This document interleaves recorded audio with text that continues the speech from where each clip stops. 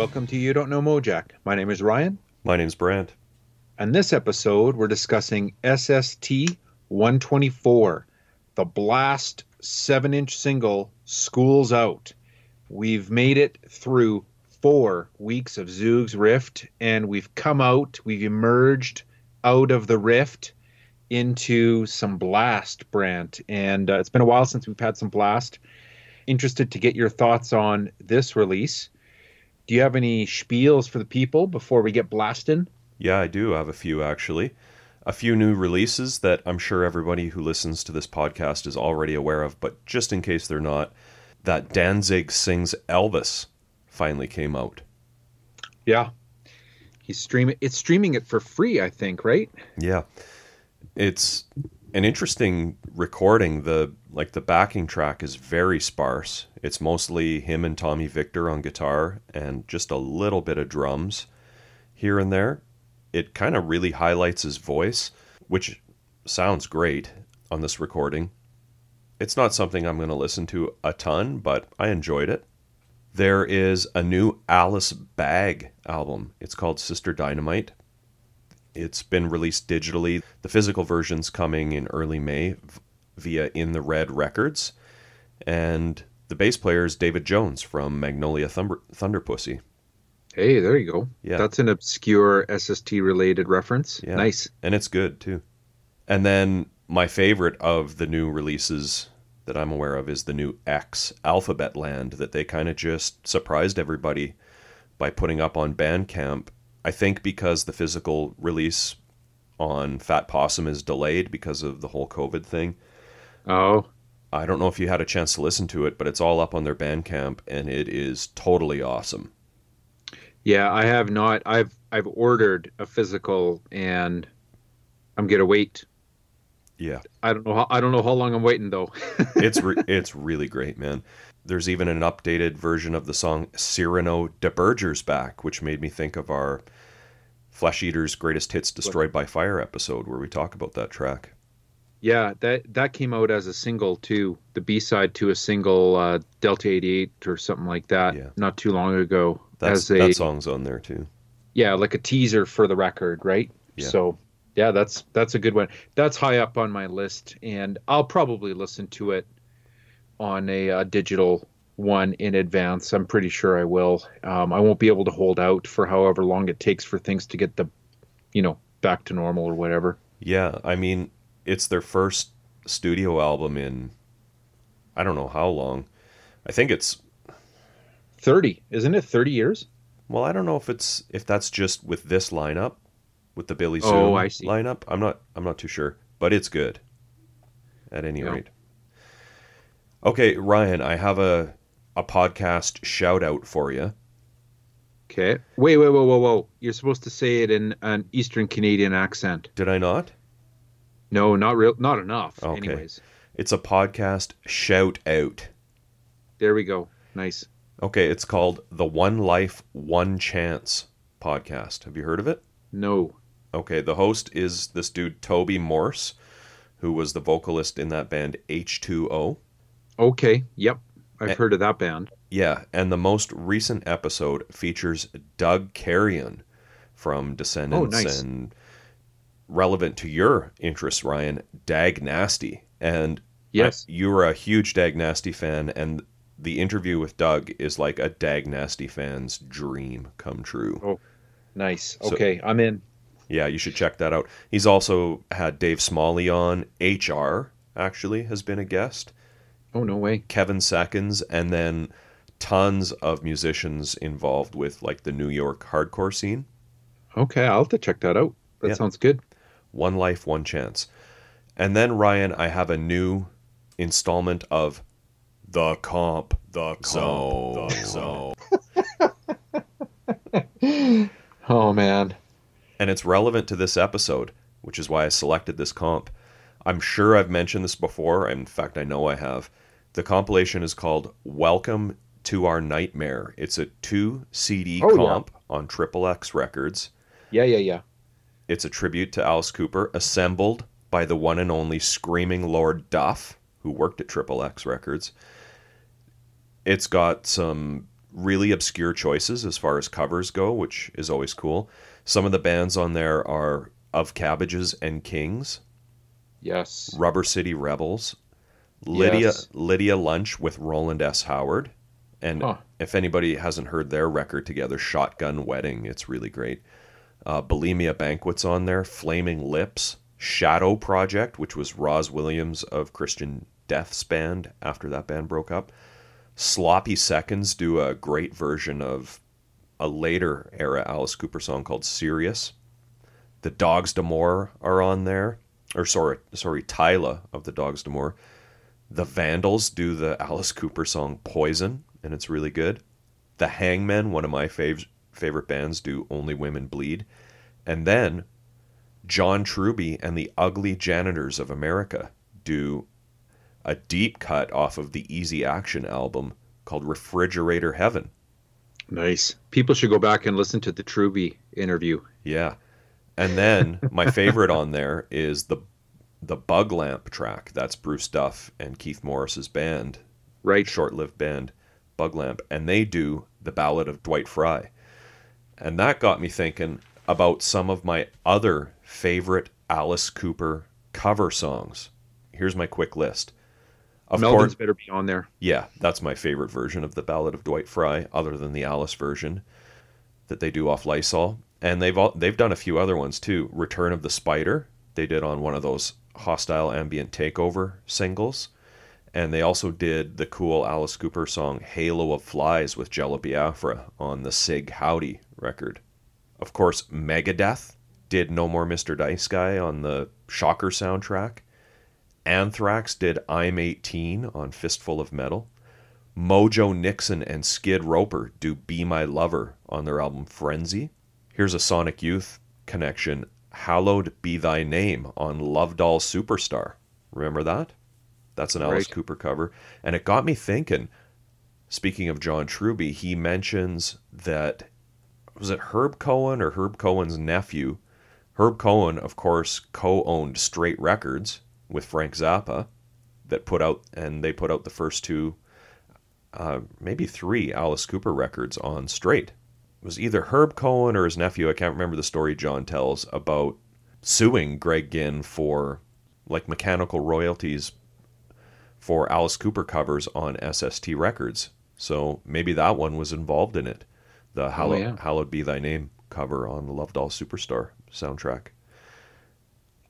Sonic Youth also does a really cool version of the Alice Cooper song Is It My Body on the Sub Pop Alice Cooper Tribute 7-inch, which came out in 1991, which also has These Immortal Souls on it, another SST connection, because we're going to be getting to their record in about 40 episodes, speaking of Roland S. Howard. They do Looney Tune on there, which is great. Gumball does Under My Wheels on that 7-inch, and then the Laughing Hyenas do a great version of Public Animal Number 9. There are a number of Alice Cooper tribute albums. There's one with a bunch of metal dudes on it. This was a thing around the year 2000 in there where like old metal dudes would do these tribute albums. And this one has Dio, Dave Mustaine, Bruce Dickinson, Dee Snider, Phil Lewis from LA Guns does a really good version of Billion Dollar Babies. And the highlight on that one is Duff McKagan and Matt Sorum with Bob Kulick and Steve Jones of the Sex Pistols doing Elected. That is basically the lineup for the great band Neurotic Outsiders, minus Bob Kulick, of course. Right. So there you go. There's some of my picks. There's probably tons that I'm forgetting or that I'm not aware of, but there's my Alice Cooper cover song list. Nice. Good tie-in. Yeah, thanks. Those are my spiels. What do you have, Ryan? I have got, well, to start anyways, I guess they're both recommends for you. One's a book, though, and I don't think we've mentioned it before. I just discovered it myself, and I'm like, I wonder if we've talked about this before, and I don't think so. I noticed or came across a book called Thirsty and Miserable, a critical analysis of the music of Black Flag. Have you ever heard of that one? No, never. It's by this guy named Tim Muir. It's not long. It's only like 50 or 60 pages long, and you can order it for like $8 on Amazon. So mine's coming in the mail, and it's a recommend for you because I bet you you would enjoy it, even not having read it, because I know you read anything Black Flag. But here's the other thing, though, that it might be even more of a recommend for you. So this author, Tim, I started looking into him and like, what does this guy write about? It seems like he writes kind of about punk rock horror, but there is this anthology of punk horror stories called Kids of the Black Hole, a punk exploitation anthology. And listen to the description here, and I thought of you. So this is what Kids of the Black Hole, a punk exploitation anthology, the book. This is the description. It says, there was something special about channel surfing and coming across Class of 1984 or Repo Man on cable. How many times have you rented Suburbia and Returning to the Living Dead? Do you have The Green Room and The Ranger on Blu-ray? For some of us, punksploitation holds a special place in our hearts, especially for those of us who came from the sticks or small towns where there was no punk scene and our only connection was the music and the movies. And so this is that's kind of the lead in to this Kids of the Black Hole anthology of these like small town horror punk stories. And it goes on to say, it's on this publisher, Saint Rooster Books, is proud to present 5 tales inspired by punksploitation. Urchins by Chris Halleck, Black Thunder by Sarah Miner, I Love Livin' in the City by Paul Lubachewski, and Skate or Die by Jeremy Lowe, and What We Do is Secret by Tim Murr, the same guy that did this Black Flag book. It says, the stories run the gamut from B-movie sci-fi to weird to funny to splatter to straight horror. All are written from a place of love for punk rock and the movies it inspired. So I thought of you when I read that. That sounds very cool. I'm going to check that out for sure. And then the other one that I wanted to recommend, you might not remember because I think the last time I would have recommended this band was maybe on our 2018 top 10, or maybe it was 2018 honorary mentions. But this band called Heads has got a new record out called Push, and it's slow, low, shoegazy heaviness that I really, really dig, and I feel like I'm a bit of a recommend role with you lately. I want you to check out this new record by Heads called Push. I think you'd like it, and I'm really digging it. Okay, will do. So some light reading during some heavy listening for you. Yes. All right. Well, school is definitely out in my house. Should we get into this release? Yeah, let's do it. History Lesson, Part 1. So last time we were with Bl'ast, it was about, 18 episodes ago, I think, hey? SST 106, It's in My Blood. Yeah, this single was recorded during those sessions. February 1987 at Mars Studio in Aptos, California, produced and engineered by Ken Kraft. So same lineup, obviously, as that session. Dave Cooper on bass, who we interview in that episode 106, if anyone hasn't heard it yet. Bill Torgerson on drums, Mike Nider on guitar, and Clifford Dinsmore on vocals. Yeah, I was thinking back to that episode too. That's where we finally arrived at the conclusion, the ultimate conclusion to the age-old question, does it matter if Bl'ast is heavily influenced by Black Flag? And the answer is no. Yeah. No. Who gives a shit, I think is what you said. Yeah, this is, as far as I can tell, our first 7-inch single since 051. Makes no sense at all, Husker Du. And it's been a long yeah, SST, considering, singles were very popular in the 80s, did not do a ton of 7-inch singles. They did a lot of 12-inch EPs, Many of them, like Thirsty and Miserable comes to mind, we just did, were tracks recorded at the same time as a full-length album. And I don't think SST really liked just leaving unused tracks laying around. They paid for that studio time and like to just put it all out. So that's where this stuff comes from. Yeah. Yeah, it's weird. I mean, I was remarking to that myself when I was listening to it, and I was like, man, it's been a long time. And you mentioned Husker Du. I mean, I'm not a huge fan of this single, to be honest. Like, it doesn't blow me away, but it was nice to have a single for a while. It doesn't come close to that Husker Du single for me, though.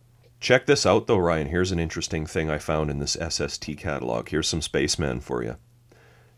It says, the first release on SST by Bl'ast is one of the heaviest singles we have ever put out. Pure power charges through these 3 cuts of maximum rock abandon. Join Bill, Cliff, Mike, and Dave as they power out the Coops classic, The Slave and Your Eyes. So that's cool. It's the first release on SST by Bl'ast. So this, it sounds like this came out prior to It's in My Blood. Yeah. But same sessions, right? And the CD version has these tracks on it. Yes. And it was also reissued kind of with the Southern Lord version in 2015. It came out with the red vinyl pressing of that release. It came, a clear wax version of this single came out, minus the original song, Your Eyes. Just Schools Out and the Slave were on that single. Maybe this was one of those, it was hearkening back to those early releases where this was like the teaser single for the album. It just, the catalog number is out of order. Yeah, maybe. As you mentioned, all 3 tracks came out on the CD version of this album, which came out in 1990. It's a very short single. I probably could have gone without being released, maybe. It's not essential or anything for me. Yeah, the only other thing that I found, and I can't recall whether we mentioned it on the last episode, because we were talking so much about people shitting on Bl'ast for being influenced by Black Flag. I found actually a spiel that was quite complimentary of them, and in particular, Mike Nider's guitar playing. This is actually from the Trouser Press, Ira Robbins. I don't think we mentioned this in the last time we did Bl'ast. Do you remember us spieling about this? I don't think so. Yeah, it said, formed in 82 as MAD, this Santa Cruz quartet was obviously touched by the message of Black Flag's mid-period work. The rumble on the bottom, the elliptical scrambling of Mike Nider's guitar, and the bellicose roar of Clifford Dinsmore's vocals all bring post-damaged Flag to mind. Considering the lame thrash that many of their skate punk peers were purveying at the time, Bl'ast should be saluted for taking a far less generic stance. Yeah, well, I agree with that. Yeah, I thought giving Bl'ast some props here was in order. Let's skip over to the tracks, Ryan. Okay. History Lesson, Part 2. I got a question for you right off the bat. This version of School's Out, it has organ on it, right? Does it? Doesn't this track have organ on it? I don't know. I didn't notice it, but I thought I was hearing organ, but no one is credited. I'll have to listen to it again. Oh, man. I might be hearing things again. Yeah, I don't know. I mean, I'll be honest with you. I only listened to it a couple times. It really came off as a throwaway for me. It's not my favorite cover version I've ever heard, that's for sure. No, the version of School's Out is like, blah. The B-side's way better for me. Yeah. Way better. Yeah, the original is called Your Eyes, written by Clifford Dinsmore and Mike Nider. It's only 1:40. It's a bit of a Flag-style dirge. Yeah. And even some of the lyrics remind me of Black Flag. Like, your sullen eyes is... Rat's eyes. Rat's eyes is what I think of every time I hear that. Me too. Yeah. Can't help it. And then the other track is a Germs cover, The Slave, written by Darby Crash and Pat Smear, which came out on their 1979 Slash album, GI. a much better choice for Bl'ast than School's Out, in my opinion. But it's only a minute long, so... Yeah, agreed. Yeah, that's the tracks.